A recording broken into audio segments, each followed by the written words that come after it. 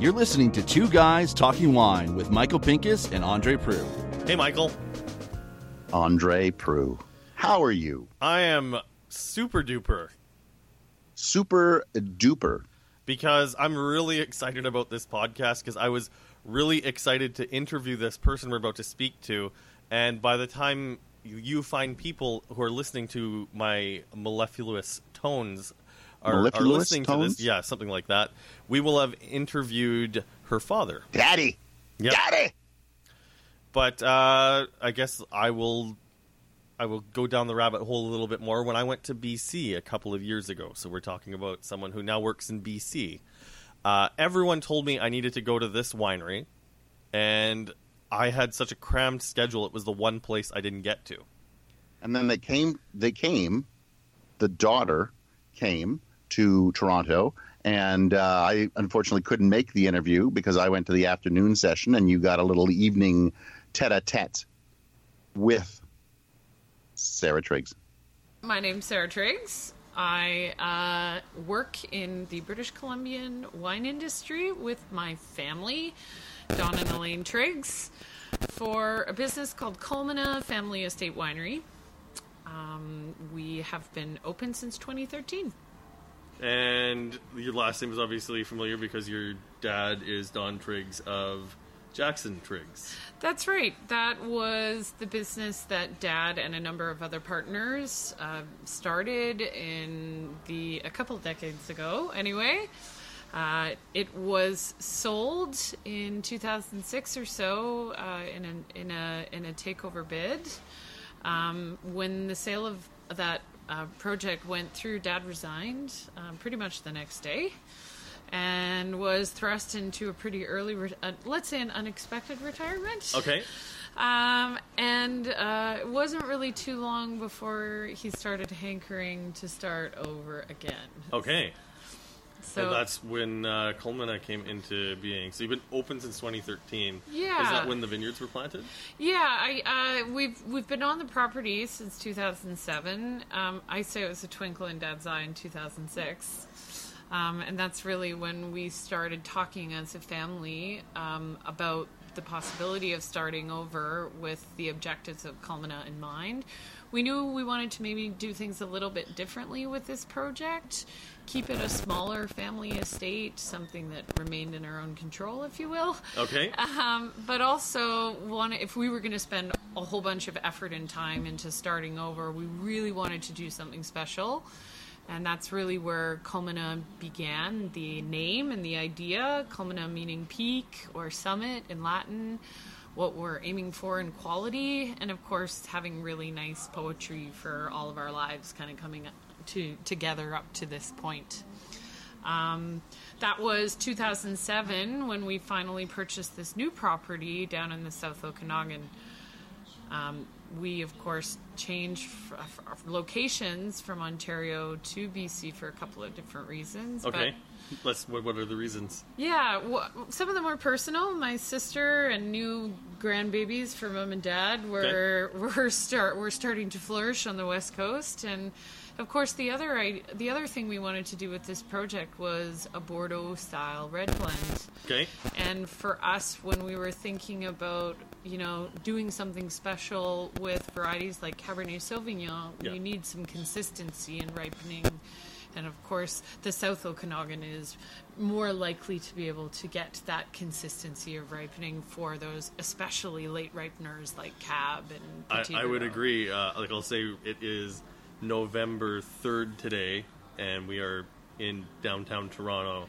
And I know from looking at my social media feed, some wineries in Niagara are still just starting to harvest their Bordeaux varietals after how kind of wet, cold, and crappy this summer was. And I have a feeling you don't see many November harvests in BC. Well, interestingly enough, because of the way our season tracks, we're often allowed to pick into November. Well, then I stand corrected. Yeah, but what on our site in particular, why we found this site was to be able to give us that extra hang time. Okay. And that's really the hang time, especially at the end of the season, which is going to polish off those tannins and get that extra ripeness that's really important. In fact, that suitability is what we were looking for when we were looking for sites. We actually got in touch with an old friend and someone who Mum and Dad have both been working on projects. Dad with the Assoys La Rose project, and Mum in managing her Delane vineyard out here in Niagara. Was a gentleman by the name of Alain Sutra, who is also from Bordeaux. And with his help, we started looking for sites with this potential. Okay, now we've talked, you said the word Bordeaux varietals twice, but there is something that is clearly not a Bordeaux varietal in my glass right now that you poured for me right as you were getting set up here. Right. And it's got a very nice mineral note, bright citrus. Yeah. It's definitely not a Bordeaux varietal. The original intention was a Bordeaux red.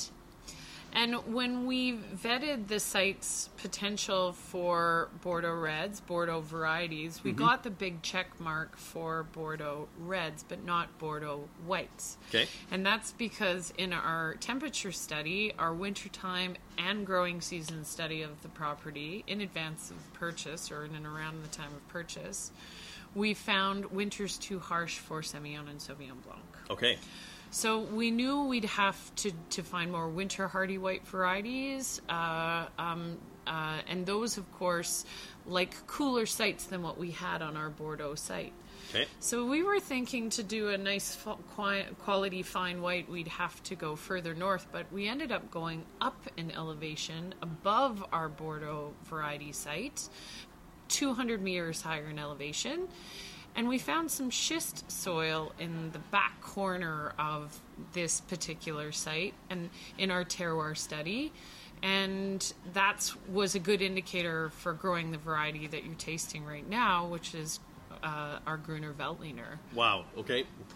So we were the first to grow this variety in the Okanagan Valley. There was one other predecessor in British Columbia from Cowichan Valley. But because we were the first in the Okanagan, we decided to call this wine Unicus, which means unprecedented or unique in Latin, because we were the first to grow it. As I mentioned, on all of our benches on the property, we have 3 different elevation benches on the property. We did extensive study to basically make sure, that we could achieve the objectives that we wanted to, which were doing something special. Yeah.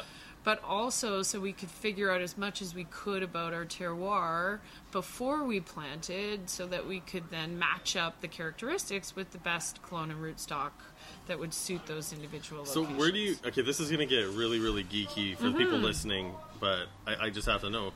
So when you're bringing something new to a wine region, how do you know where to start in terms of rootstock and proper clones? Because, even if you try to do the comparison, let's face it, the Okanagan isn't a carbon copy of Austria or anywhere else that you're growing Gruner in the world, right? Well, I can comment on the first half in terms of the rootstock, because rootstock is more often than not used to match up to the water holding capacity and soil type of your property more than anything else.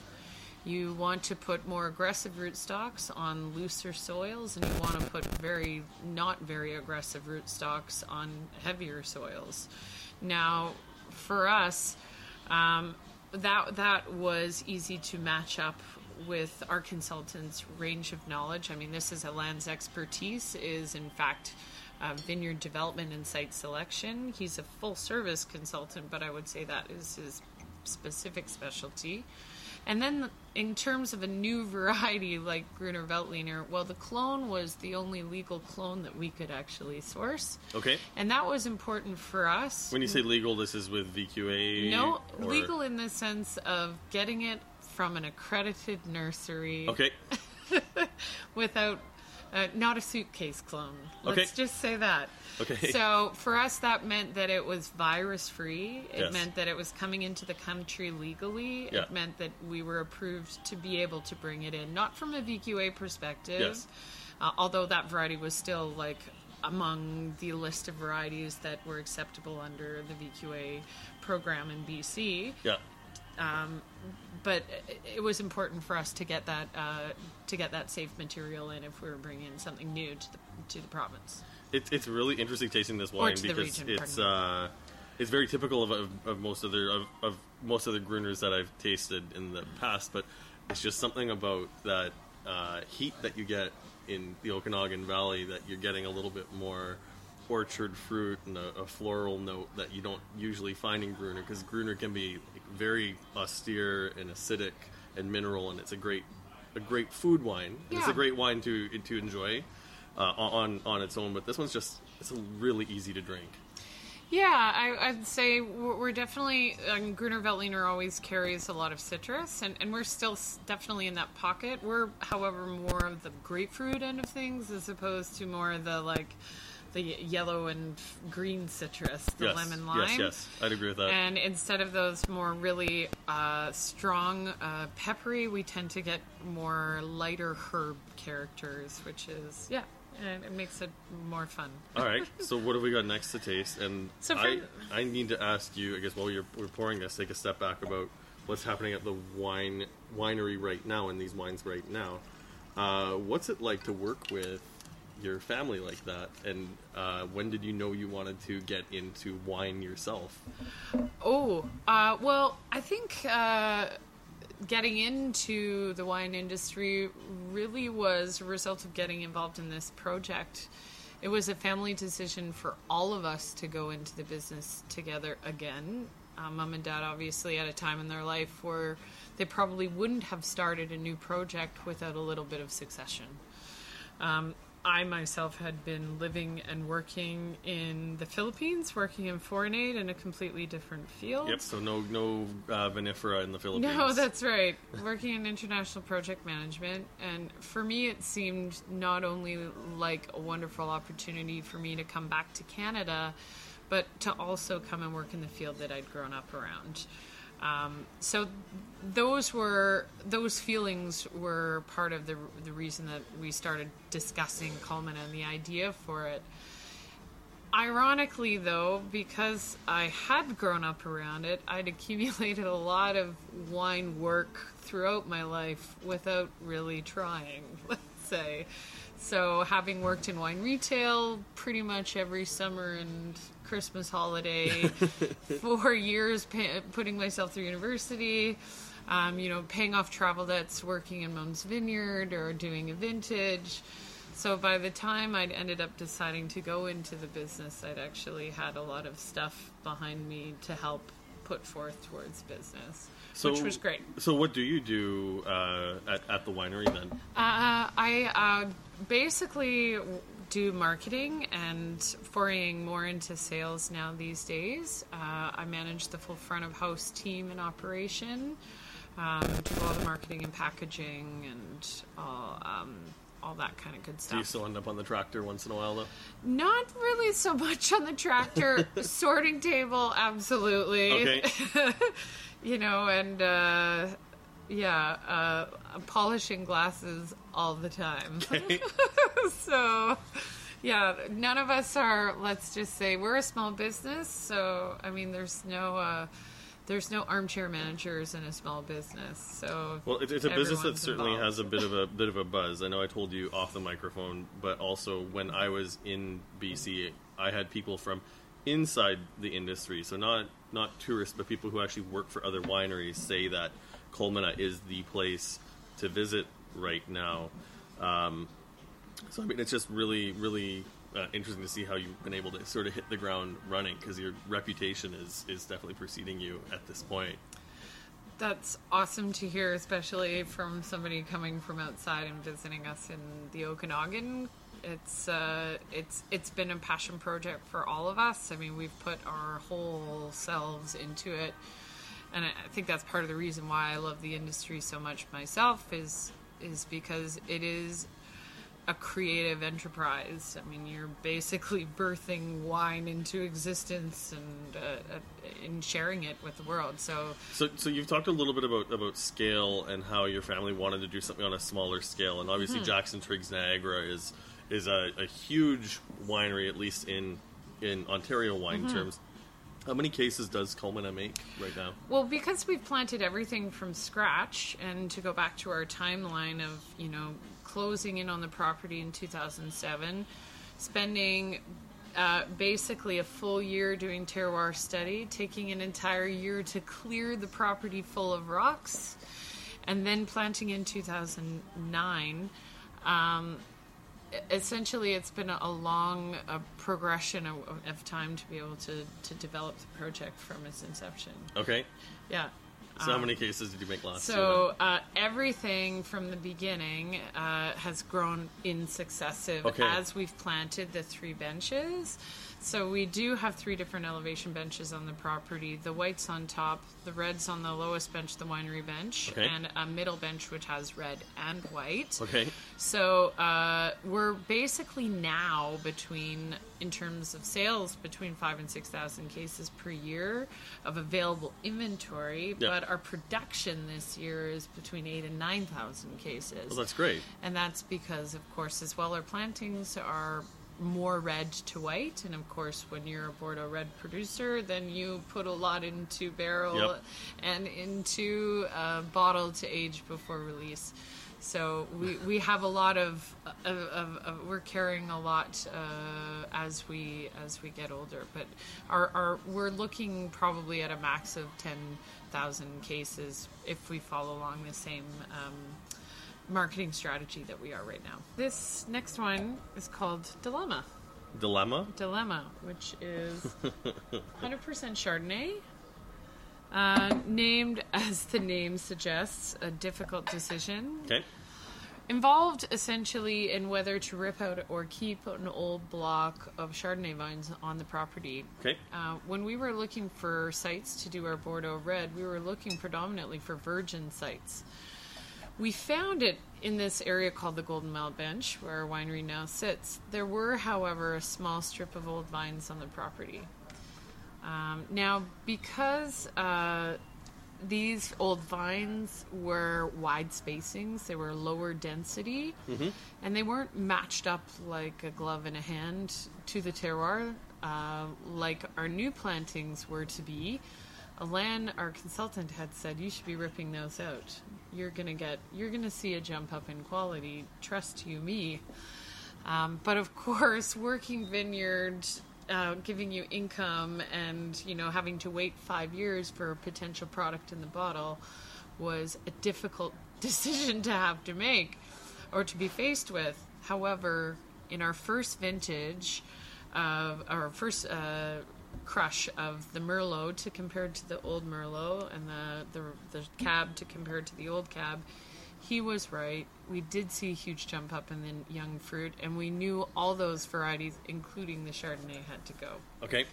So we call the new plantings of Chardonnay up planted on Margaret's Bench at elevation, where it's better suited for this variety. And where it's planted in high-density plantings that are more custom-matched to the terroir. We call it Dilemma to pay tribute to that difficult decision. Okay, so this is made with the newly planted That's right. vineyard. So this is the 3rd vintage from those new vines of 5th leaf fruit. There is no way if I was tasting these not knowing where the winery was that I'd be able to guess this is South Okanagan, because these white wines are holding onto their acidity in a way that, I don't know, I hope you guys are writing a manual for some of the other wineries in BC. And I'm not going to call anyone out, because don't get me wrong. The wines are great there. Chardonnay was great. The Riesling was great. But these are better. Well, for us, we're just trying to make the best that we can from what we're working with, and appreciate that you're enjoying them. That's great. So it tastes like there's quite a bit of new oak on the Chardonnay? Yeah, it's about, roughly speaking, about half French oak, 35% of the total new, and about 15% second use barrels. Okay. With so the other half is being stainless. Okay. Of course, there's a little bit of mallow on this as well. I think we're at 40% or so, if my memory serves correctly. Just for texture, texture and some of those lovely flavors as well. It is, what I would say about this style is definitely a nice contrast, a tension, if you will, between opulence and backbone. So it's kind of, to your point, a little bit, it holds both kind of characters of Old and New World in its hands very, very easily. Well, and it is interesting, like, it's interesting to hear that you kept the 50% in stainless steel. I'm guessing just to hold on to some of that freshness and keep that acidity, like, really laser beam. This definitely cuts through on the back palate. Like, it finishes really clean, even though there is a lot of that heavier oak on the mid palate. I wish there was a little bit more fruit in it, but it's still really nice Chardonnay. Thank you. Yeah, I think with a third vintage of Chardonnay, there's only so much new or used, second or third or fourth use oak that you have in your program. Yes. So we're also developing that as we go. Yeah. Yeah, and it's definitely something that's going to be interesting to taste future vintages as you get a more established barrel program and you get a little bit more age on the vineyards too. Yeah. Okay, I'm looking forward to this. We got some rosé in front of me. Yeah, this is part of our R&D series, R&D by Culmina series. A little bit different label, a bit more whimsy in this range. The R&D, of course, referring to that research and development that I spoke about in terms of that soil and terroir and temperature study that we did on the property. But this range is also a tribute to my dad and his twin brother, whose names are Ron and Don. So the R&D, and there's a little cute picture of them as boys on the front label that is kind of great. And last year we had the R&D red make its way through vintages, and it was a friggin' steal at $24. And I see there's a label just on the other side of the table, so I think we're going to be getting to that in a moment. But what's in the rosé? The rosé, all of our R&D by Culmina wines are blends, okay. The rosé included. We're a Bordeaux varietal house, so you can expect to see Bordeaux varietals in the rosé. So Merlot, both Cabs and Malbec are represented in this wine that is made in the direct press method. We do have another rosé that's made in the Saignée method and carries that name.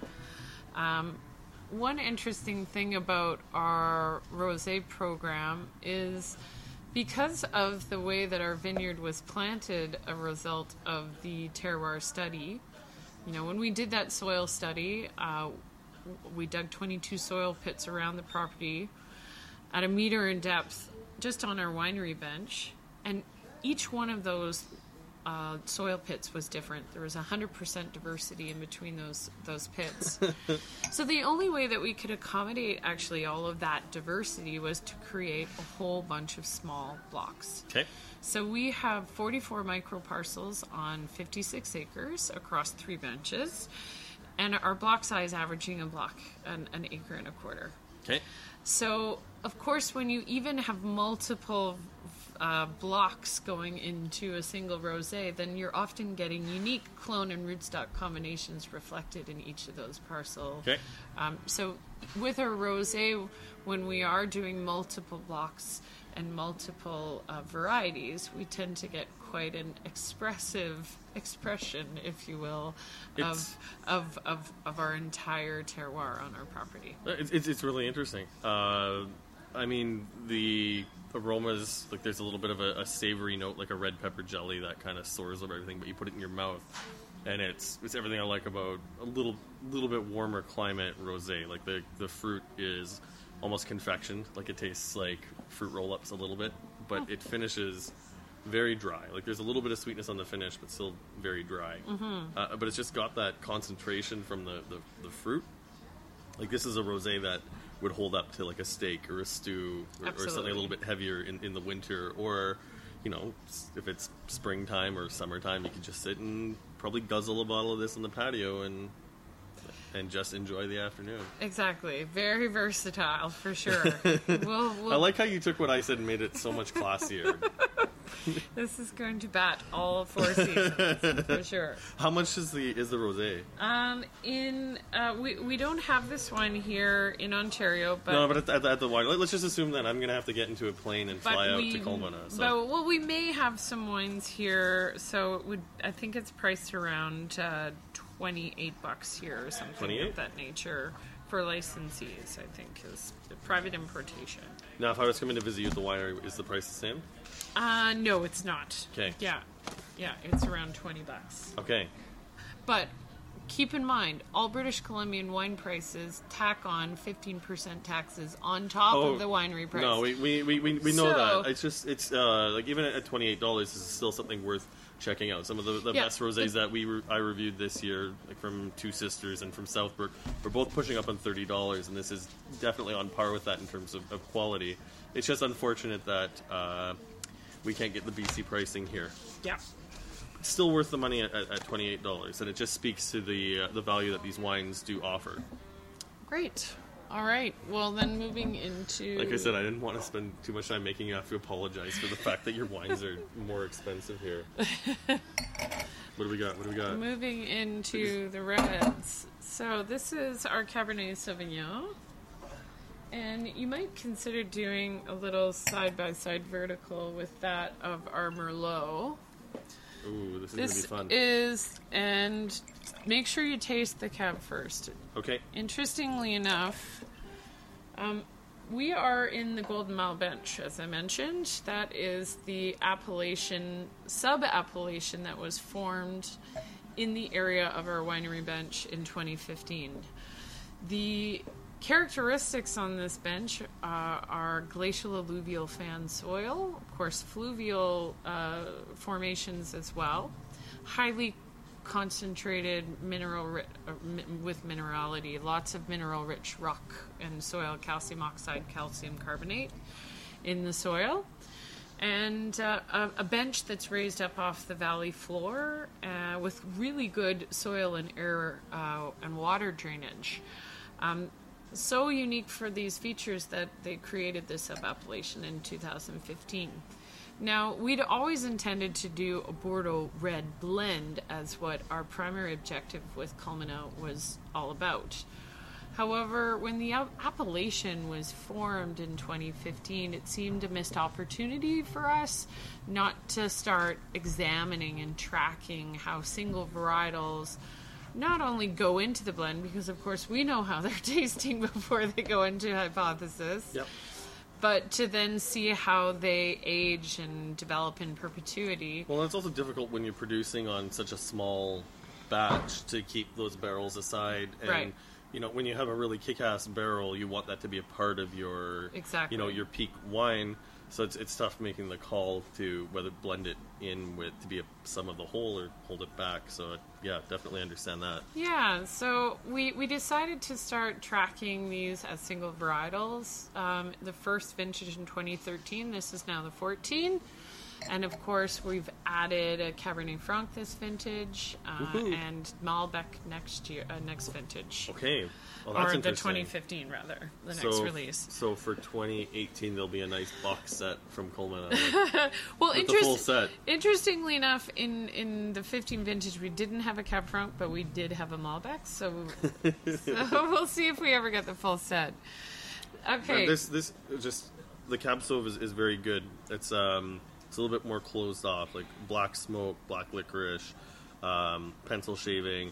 The fruit's there, but it's buried under some of that, more darker smells and tastes from the barrel. And just getting into the Merlot, it's once again like that confectioned fruit, without being like jammy and cloying. Like the fruit's very, very ripe. Like it's like Dark, strawberry jam, Dark black currant, plum, but not invasive. Like it's really, really restrained. Yeah, I would say the difference between our cabs versus our Merlot is that our cabs tend to be more floral, a little bit, with the Cab Franc, certainly more earthy, a little bit more feminine, versus our Merlot is the broader, the more masculine in terms of its sort of mouthfeel and just overall demeanor, if you will, which is an interesting contrast to most people's expectations of what they think these varietals will encompass, at least on our side of the pond. In any case, where people are often shocked by our ordering of the Cabernet before the Merlot in a progression. Well, it's one of the things, and I try not to do it with BC wine, just like I try not to do it with Ontario wine. Is I try really hard not to compare us to other regions, because that's not how wine really works. Yeah. Wine speaks of where it's made. But I think the best way to describe BC is it straddles a fine line between old world and new world styles. And I think these wines definitely speak to that. It's just the way you've held on to that acidity, ripened the fruit without, going over the top, California style cab, which if you taste it through BC, you know that it's possible to get the fruit that ripe if you want to. Yeah, and I think that for us is probably more an indicator of where we are on the west side of the valley in the Golden Mile Bench. There are other properties on the east side of the valley which carry maybe some of more of those characteristics that you're referring to. So the west side of the valley, you're on the same side as like Tin Horn. Yes. And who are in the Golden Mile Bench, exactly right. Intersection, which is a very small winery that I know, and then the east side, people in Ontario would be more familiar with Black places Hills, like Burrowing Owl, and Incomeep further south. Yeah, exactly. See, look, right. I kept notes. I know my geography of southern Okanagan. Exactly right. All right. That's it. So with the wineries, then with the east and the west, you ever do like a big throwdown of east versus west, or? No, I mean, I hate dumping these out, but we got more wines to taste. I think. It is interesting how geographically close, because we're talking about like a handful of kilometers, the style of wine can be from one side of the valley to the other. I would also say that we might be more in the minority in terms of creating wines from a small geography. There are a lot of the larger, more well-known wineries in the valley, and this is a really great quality producers who make excellent wine. A lot of them source grapes from areas all over the valley. Mm-hmm. So I don't think that kind of competition would necessarily have as much weight, given that, where people's grapes are from is not necessarily where the wineries are sitting themselves. That was a more serious answer than I was expecting, because it wasn't a serious question, but I appreciate it nonetheless. So what I have in my glass now is Hypothesis 2013. This is our third vintage of our flagship. This was really what we were intending to do when we purchased the property, was to do a blend of this kind. It's interesting that you've called it hypothesis, because obviously a hypothesis is a thing that needs, it's an idea that needs to be proven, right? Right. It's our proposal that's demanding more investigation, if you will. Okay. With all of that soil and temperature study, that terroir work that we did to try and understand, that's with all of that data that we collected in that block map that was generated. It's not like that was the end, like, learning over, we're done. Nature is still going to continue to allow us to learn, and we may have got some of those decisions wrong and have to tweak and adjust, but at the end of the day, it's just a reminder of that continual learning that's going to take place. And this is gorgeous. This is just gorgeous, and it's really impressive, because the fruit is really coming through right now. It's really drinking great right now, but at the same time, you get that second sip, and I'm on the third sip of my glass. That tannin is starting to poke through. Mm-hmm. So I mean, this is definitely in its youth, but this is, I say a wine like this is it's dangerous to have, because even if you spend a little bit of money, I'm guessing this is around $40-50. I think, it's tucking under $50. Tucking under $50. I mean, this is a sort of wine where you're definitely, especially for someone like me, saving this for an occasion, a really great meal or something. But I don't think I'd be able to hold on to this in my cellar for too long, just because it's so approachable from the onset. Yeah. But if you felt like holding on to this for 10, I'd say 10 or 12 years, you would watch it probably evolve and hold on to some fruit. To be fair as well, this is the heel of a bottle that's been open since 11 this morning and double decanted. So these wines are a lot more upfront when opening them as well. Lucky me, because I mean, it's still like, I'm still getting it. It's just like, okay, this is still feeling like it's not even completely opened yet. This is open at 11, double decanted, and this is the bottom of the bottle. Yeah, it's the heel. I guess we're gonna have to go through a second bottle sometime. This is really impressive. Fantastic. All right, I think we have one more. We have one more, the R&D Red Blend. And sort of doing it at the end because stylistically this is, it is a slightly different direction for this range of wines. The vintage on this? 15. Okay. This is the first vintage of all 5 varietals in the R&D. And of course, meant for a broader appeal, if you will, in terms of its extract and in terms of, openness. So this is meant for drinking a little bit more youthfully when it's young, but still has lots of structure and character in the wine, for sure. Definitely, you definitely checked all the boxes, and this is a lot more fruit front and center, like right on the back. It's got nice structure, but it's compared to all the other reds that we've tasted, it's less smoke, less black, a little bit more red. That's right. A little less umami, I would say, because I always find our Culmina Family Estate Winery series have lots of that, like, kind of Vegemite-y. Okay. No, I said hypothesis was dangerous, and you gave me the disclaimer that came with this, but this is a sort of wine that's my jam, because the last vintage that came through vintages was around $24, and I hope this makes its way through vintages as well, because this is the sort of wine where if you're new to wine, or you're building a cellar, or you just want to know what the hell BC wine tastes like without spending $50 on some of the more expensive bottles that are working their way through, this is where it's at. Like, this is a very fair price for wine, and if you want to age a bottle, and this is sealed under a screw cap as well, so you could hold on to this for 5-10 years as well and watch it evolve. Yep. Or just do like me and have it open the moment you get it home. Exactly. This is really, really good. Thank you so much. Yeah, thank you very much for tasting through these wines with me. Anything else you wanted to add? I don't know if you know whether Vintage is going to be taking these, but these wines are available through Woodman Wines and Spirits. That's correct. Yeah, for private importation and consignment, with the exception of Unicus, which is available for restaurants in Ontario. There we go. Thank you very much, Sarah. Thank you. It was really interesting to learn how they sort of have their portfolio structured, because there's obviously a strength on the Bordeaux-style varieties that they have planted in their vineyards.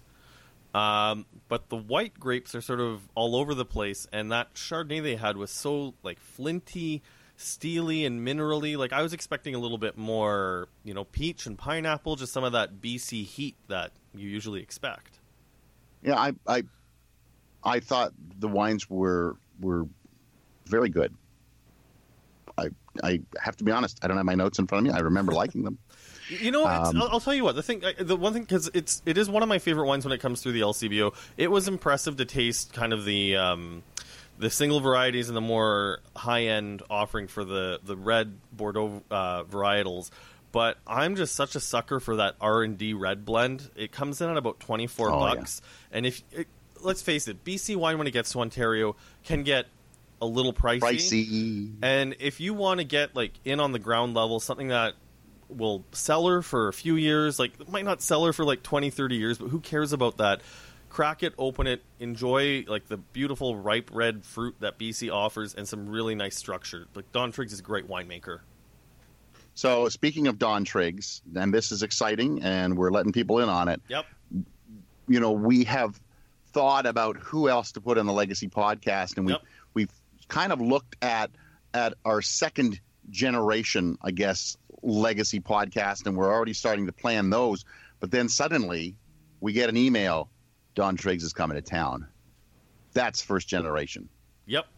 So we're going to get a chance to speak to him. So we already spoke to Alan Jackson. Now we're going to speak to the other side. Yep. Well, so I'm jazzed. I'm completely jazzed. So I would like to just do a quick shout out to Rachel Woodman of Woodman Wine and Spirits for setting that up for us. Yes, because we are really looking forward to it. And we appreciate them making the time for us. So, speaking of appreciating the time, you fine listeners, we appreciate you taking the time to listen to this podcast every week. And we hope you enjoyed our first look at Culmina Winery. You can follow me on social media at Andre Wine Review. I am Andre Prue from AndreWineReview.ca. And I am Michael Pincus of MichaelPincusWineReview.com. Follow me at The Grape Guy on most social medias. And just Michael Pincus on Facebook, because at that time I wasn't very creative. And don't forget to subscribe to this podcast, forward it to a friend. Help us grow and make this a very successful thing, even though I think it already is a successful thing. We're award-winning after all. That's right. So, hey, you want to sign us off here? Let's do it again. Good night. Thanks for listening. Please subscribe to Two Guys Talking Wine on iTunes.